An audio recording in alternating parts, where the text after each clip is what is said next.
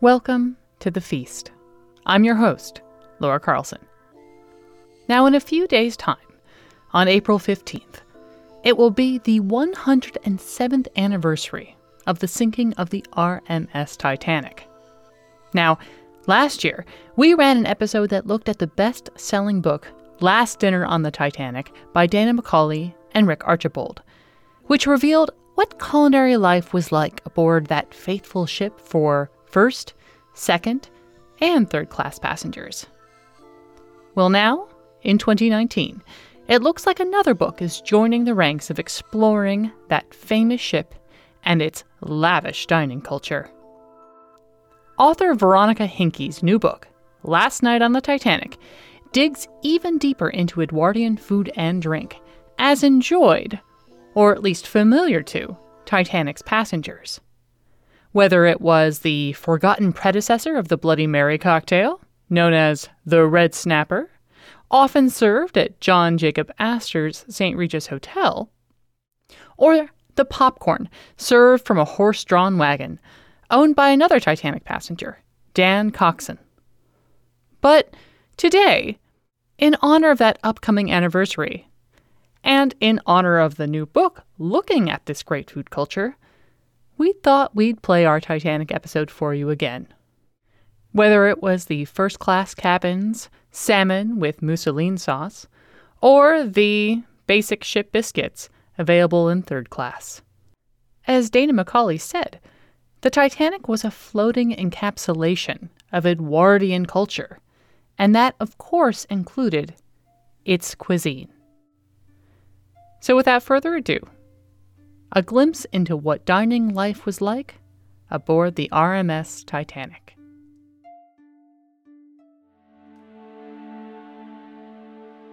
"800 bundles, fresh asparagus. 1,750 pounds, ice cream. 10,000 pounds, cereal." The RMS Titanic set sail from Southampton, England, on April 10th, 1912. On board were 2,224 passengers and crew. Now, many stories have been told about those traveling on the Titanic. There was Captain Edward Smith, pride of the White Star Shipping Line, ready to retire after one last voyage in the biggest ship ever constructed. Then, of course, there were the passengers, among the wealthiest and most famous in Edwardian society. In first class, there was John Jacob Astor, Benjamin Guggenheim, Lady Duff Gordon, Margaret, or Molly Brown. But there were also the hundreds of other people in second and third class, traveling across the Atlantic for business, to see family, to make a new start in a new country. Well, 2,224 people have to eat. And with 6,000 pounds of butter, 1,000 pounds of grapes, not to mention 15,000 bottles of beer, the Titanic was outfitted to provide its passengers the best food money could buy, whether you were in first or third class. So many stories have been told about the Unsinkable Molly Brown, or the famous Titanic band that reputedly played on till the very end, when Titanic, having struck an iceberg late in the evening on April 14th, sank beneath the waves, claiming the lives of more than 1,500 of its passengers and crew, nearly 70% of those who had boarded the ship just a few days earlier. Today, we're not going to tell Molly Brown's story, or Captain Smith's, or even Frederick Fleet's, the man responsible for seeing the iceberg loom out of the cold Atlantic night sky. Instead, we're going to focus on Charles Joran, Titanic's chief baker, and Louis Gotti, the restaurant manager plucked from the height of London's dining scene to manage Titanic's first-class dining rooms. We'll tell the stories of Titanic chefs Paul Rousseau and Charles Proctor, even Paul Mauger, one of the few known employees of Titanic's on-board restaurants to survive the sinking. Even in 2018, More than 100 years after Titanic sank, there remains endless fascination about the ship. The hubris that went into the claims of its unsinkable nature, the microcosm of Edwardian society it carried on board. And in all the luxury and technology Titanic came to represent to the world, both in 1912 and today, the food prepared and served on board played no small role. From state-of-the-art kitchens even a modern chef would be happy to cook in, to the final 11-course meal served in the first-class dining rooms a few hours before the Titanic sank. Just like every other detail of the ship, those who built Titanic made sure its food reflected the height of Edwardian luxury and technology. There was the a la carte restaurant, staffed by those trained in Escoffier's finest techniques of French cuisine. There were the cocktails, the latest craze from American bars. There were the 12,000 dinner plates, each featuring a special Titanic design. There were the fresh breads, kneaded, proofed, and baked on board each day. Food was the fuel of Titanic's floating Edwardian society. So everything was, for first, second, and third class with your ticket, that eating was covered. The food was, it was an expensive journey, even for third class passengers. So the food was a big selling point. The sheer volume of food that was onboarded and how much fresh stuff there was pretty amazing for the time, considering that, refrigeration wasn't what it is today. Okay, well, I'm Dana McCauley. I am a reformed cookbook author. In the past, I created recipes for magazines and cookbooks of my own, and contributed to many, many other people's books. So now I'm the Associate Director of New Venture Creation at the University of Guelph, working mostly with researchers in the agri-food value chain to find ways to commercialize the cool things that get developed in university labs. Today, Dana's work may not sound like it has much to do with Edwardian cruise ship cuisine, but in 1997, she, along with author and historian Rick Archibald, literally wrote the book on Titanic dining, called, appropriately enough, Last Dinner on the Titanic. It's always fun to talk about the Titanic, or as we always say, the unsinkable subject. I'm Rick Archibald, and I am the author of Last Dinner on the Titanic, as well as a number of other books relating to famous shipwrecks. And I did work on the original book about the discovery of the wreck of the Titanic called The Discovery of the Titanic, interestingly enough, which I co-authored with Robert Ballard, the oceanographer who actually discovered the wreck. So I've spent a lot of time with the Titanic and with other shipwrecks over the years, but it's the Last Dinner on the Titanic is actually, of all the books I've worked on, probably was the most fun, combining food and history together. What we often say to describe the book is that in a sense what we've created is a time capsule in which you can sort of enter into this world through the food, because what better way to actually experience something past than from the way it tasted and the way people behaved, the sort of the social rituals surrounding food. The book goes into detail on how a passenger, whether in first, second, or third class, would have dined on the Titanic, including, of course, specific recipes that were known to have been served. From basic cabin biscuits, the Edwardian catch-all cure for seasickness, to the opulent final meal served in the first-class dining saloon the night the Titanic sank. But before we dig into the food itself, let's take a look at those who were responsible for keeping Titanic fed. Unfortunately, we don't know much about the kitchen staff because they weren't, they were very much background figures. Unlike the famous passengers, who everybody always is, interested in hearing about, and who was saved and who wasn't, and so on. But the actual, the people who slaved away, apart from the captain and the leading officers who play a big part in the drama, making decisions about lifeboats and so on. and in the case of Captain Smith going down with the ship, many of them would have gotten their start in hotel kitchens. In fact, when the big ocean liners started to really ramp up their fancy food, what their kitchens were like, they actually hired Escoffier to set up their first class restaurants, and he would have trained, or people like him would have trained, many of the chefs who were working on these ships. We just assume that the kitchen on the Titanic is, not unlike the kitchen at the Ritz Hotel in London, which was Escoffier's main kitchen in his heyday. Auguste Escoffier's influence on both Edwardian cuisine, with its reliance on what is today considered classic French cooking, and the food and service on the Titanic, was everywhere. Not only were the recipes for most of the first-class meals taken directly from his influential cookbook Le Guide Culinaire, first published in 1903, but his London restaurants like the Ritz set the standard for restaurant service in the first decades of the 20th century, on both sides of the Atlantic.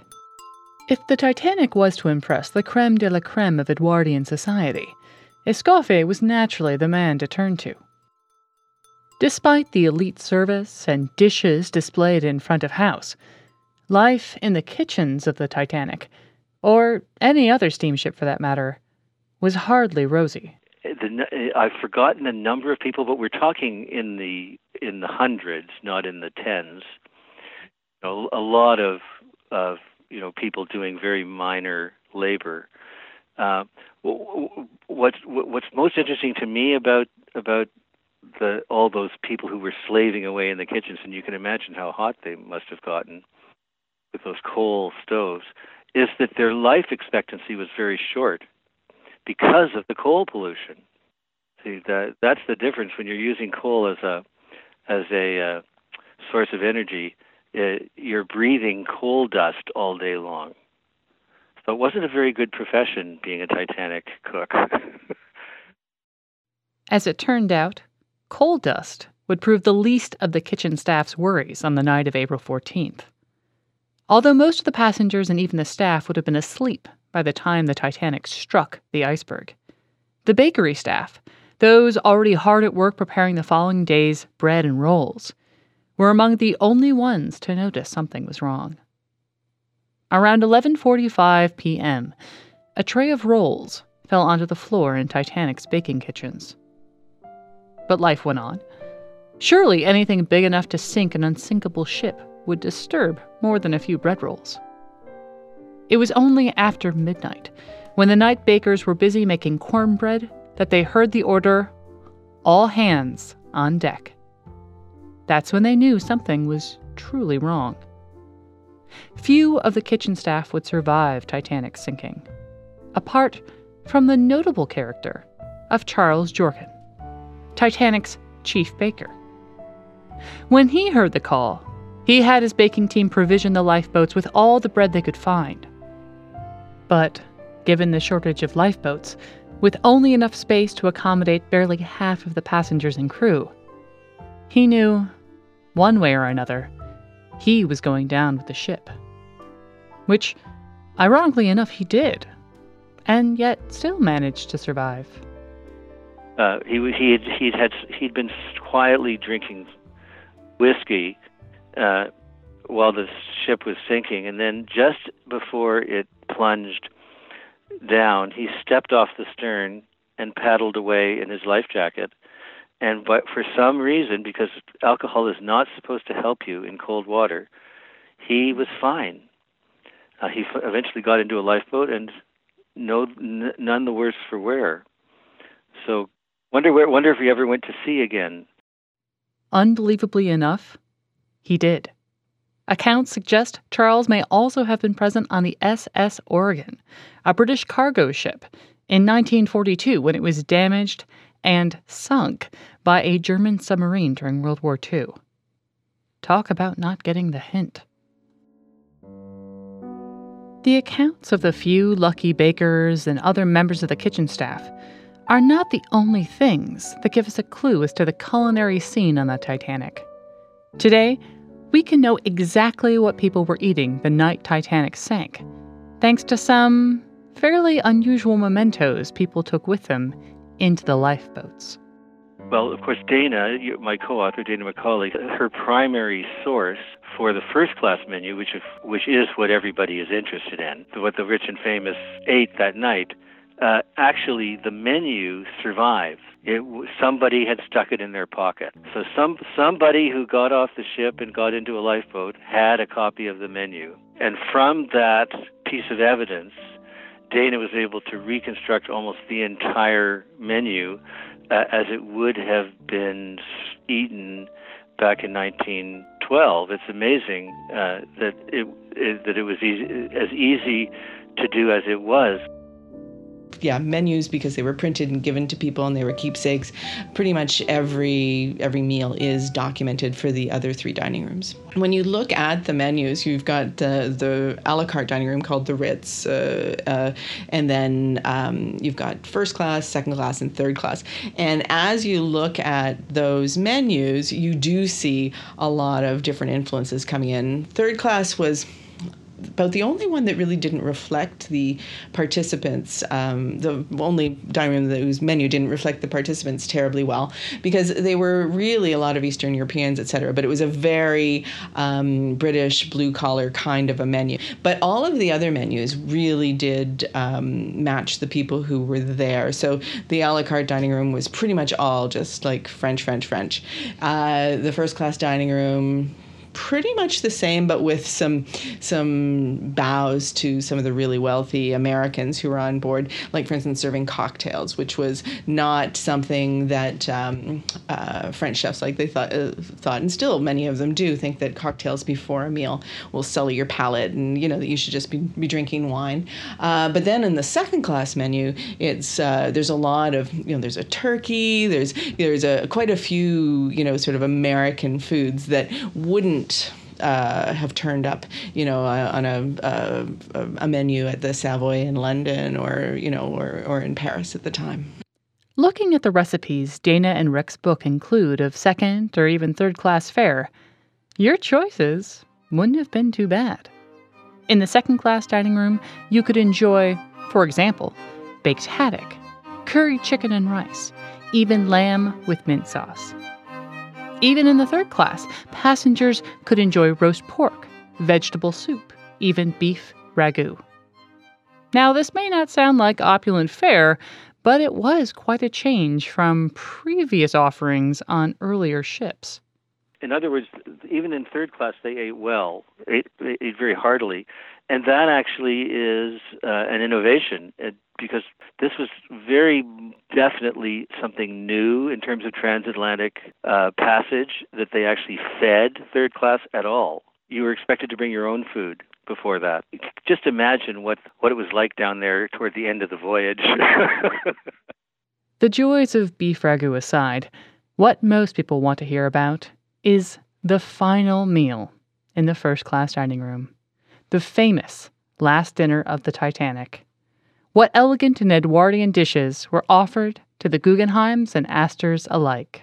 And it is the menu that people often try to execute in every April to do the big last dinner kind of a meal. The final first-class dinner of the Titanic would have started in the reception room, a grand space that spanned the width of the ship, just situated outside the dining saloon. With lush carpeting, potted palm trees, wicker chairs, and comfy Chesterfields, here is where John Jacob Astor and his very, very young second wife would have chatted politely over a cocktail or two with the other first-class passengers as they waited for dinner. Elsewhere in the room would have waited Isidore Straus, co-founder of Macy's department store, or Charles M. Hayes, president of Canada's Grand Trunk Railroad. And then, of course, there was Margaret, or Molly Brown, the wife of a Denver gold mining tycoon who recently had become the biggest and arguably loudest presence in American upper-class society. At 6 p.m. precisely, a bugler would have called the guests to dinner, after which followed a cavalcade of Edwardian cuisine, carefully curated according to Escoffier's exacting standards. Hors d'oeuvre, oysters, consommé Olga, cream of barley, salmon with mousseline sauce and cucumber. You know what freaks people out, of course, is the sheer number of dishes. I think when you add it up, it's like 21 or 23. But the fact of the matter is you wouldn't necessarily have had to have taken all of them. They had what's called Russian service on the Titanic. So literally a waiter would have come by and you would have taken what you wanted off of the platter. It's not like a tasting menu the way they're served these days, where every plate is this precious little work of art, like a canvas, but it is the same kind of portion.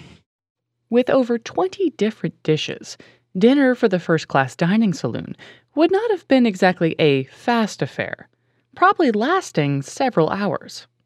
After all, this was 1912, and there wasn't exactly a hubbub of entertainment options or movies or other sorts of amenities featured on modern cruises to get to after dinner. Dinner was your evening's entertainment. Although many of the menus survived that fateful night, no recipes, if they were even used, have been recovered from the Titanic.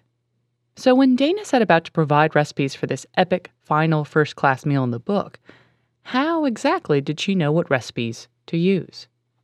And so, having the menus and knowing what to include wasn't so difficult, but understanding what those dishes were in the Edwardian period versus what they were in the 1990s was the real trick. So I had to go back to a lot of old cookbooks and a lot of, writing about food, because, what we make evolves. If you think even just back to, Julia Child, when she would make an omelet, it wasn't filled with all kinds of stuff like what we get when we go to a buffet at a fancy restaurant or a fancy hotel these days. It was just a really simple, egg dish, maybe a tiny bit of cheese.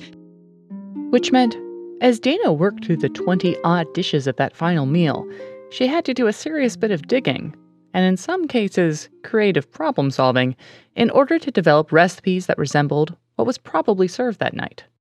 Yeah, there were two recipes. One that we made work, although now I would do it differently because ingredients that are available are closer in, and one where I just had to kind of go with my gut. So the one where we had to go make a decision, this is how we're going to do it, was the Waldorf pudding, because they're literally everybody's Waldorf pudding was different. Their common flavors were apples and walnuts. That was no problem.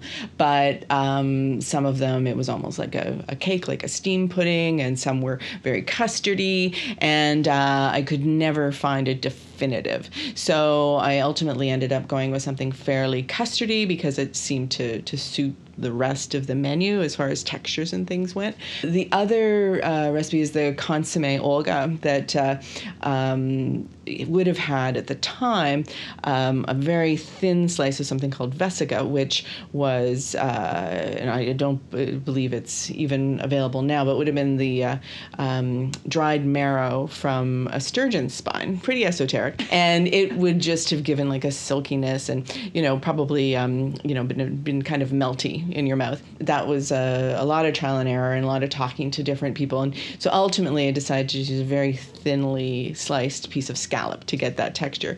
But now, in recent years, a Sardinian food called botarga, which is a very dried, compressed, I think it's, oh gosh, what fish is it now? I don't think it's mackerel, but maybe it's mackerel. Anyways, is available. It's because Sardinian food has become a little more common as people have gotten more into regionalized Italian cooking, and I think it would have been a bit closer. If you've got the book and you can find botarga, give it a shot, and you'll probably be a little closer on the consommé Olga.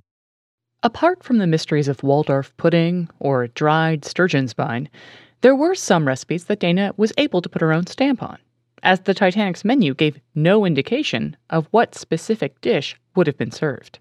This was the case for the salad course, which in Edwardian dinners often followed the roast meat, halfway through the dinner.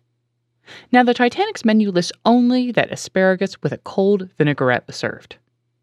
Now, there must be 1,001 recipes for vinaigrette, which meant Dana had to choose one of these to represent in the book for something approximately close to what would actually have been served.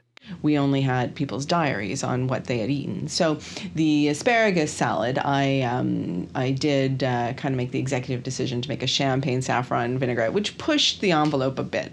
But I did reap a very big benefit from that because, and it was so funny how many people who were involved in the production of this book got in touch with each other afterwards. So if you were a Downton Abbey fan and I loved the way they handled food and the dining on that show, beyond the fact that I enjoyed the show for other reasons. I watched it every week for that.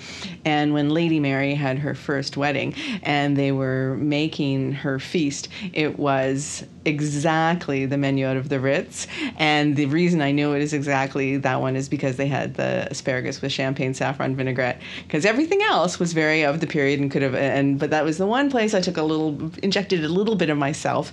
And I was glad I did, because then I could recognize it. It was remarkably thrilling to be watching Downton Abbey and have Mrs. Passmore, whatever her name was, the cook, saying what she was making and going, oh my God, that's my menu. Dana and Rick's book may have been a resource for Downton Abbey, but it's also lent a culinary hand in almost every other Titanic-related film or show since it was published, including a certain low-budget flick by a guy named James Cameron. James Cameron did have a galley copy of our book on set while they were filming the Titanic movie. And our big launch for the book was actually, believe it or not, you might not remember this, but there was a Broadway play called Titanic at the same time. So we actually did our big launch at that play. And even now, more than 20 years after the book was published, folks still use Last Dinner on the Titanic to cook that final first-class meal every April. Rick himself has made the dinner once, although he doesn't recommend it for the faint of heart. At the time the book came out, thousands of people decided they were going to reproduce a Titanic dinner, all 11 courses, if you can imagine. And I and my friends did it. I felt I had to do it for research purposes. But it turned out to be, it's a lot of work. I described it as being a little bit like a military campaign. I had things taped to my refrigerator, at 11:05, put in the such and such. But the actual meal to eat it is not overwhelming because you eat a lot of courses, relatively small amounts of food over many courses, and you eat it at a very relaxed pace. What you do feel, however, is slightly inebriated because there's wine, a different wine with every course. Now, if you'd like to undertake the military campaign that was Titanic's final first-class meal this April, you'll have to buy Dana and Rick's book. But we will put up a few choice recipes from the menu on our website at www.thefeastpodcast.org. We'll include Dana's famous champagne vinaigrette asparagus salad, as well as the recipe for consommé Olga, just in case you can get your hands on some dried sturgeon marrow. Or maybe just sea scallops. Last week, Mike and I made a bunch of recipes from the meal. We couldn't attempt the whole menu, unfortunately, but I will say that the fish course, poached salmon and mousseline sauce, is a revelation. Now, if you haven't had mousseline sauce before, let me just say this. Take hollandaise sauce, eggs and butter, and then add whipped cream to it. Because, as Rick says, first rule of Edwardian cooking, never use one source of butterfat when two are available. I couldn't have said it better myself. Once again, a huge thank you to Dana McCauley and Rick Archibald for chatting with us last year for this episode. And if you are interested in making any of those fine Edwardian dishes at home, we still have the recipes up on our website at thefeastpodcast.org. We'll also post some pics of our attempts at making mousseline sauce on Twitter and Instagram at feast_podcast. But I warn you now, these will drastically pale in comparison to any images from their book. What's the Edwardian equivalent of nailed it again? Speaking of, Make sure you've caught last week's episode with Pharaoh Monaco and ancient Roman recipes. We've had such a great response to the episode that we'll be featuring an extended edition of our very humble attempts at Apicius's Hippotrema next week as a companion piece to that episode. But until that time, I'm Laura Carlson, and this is The Feast.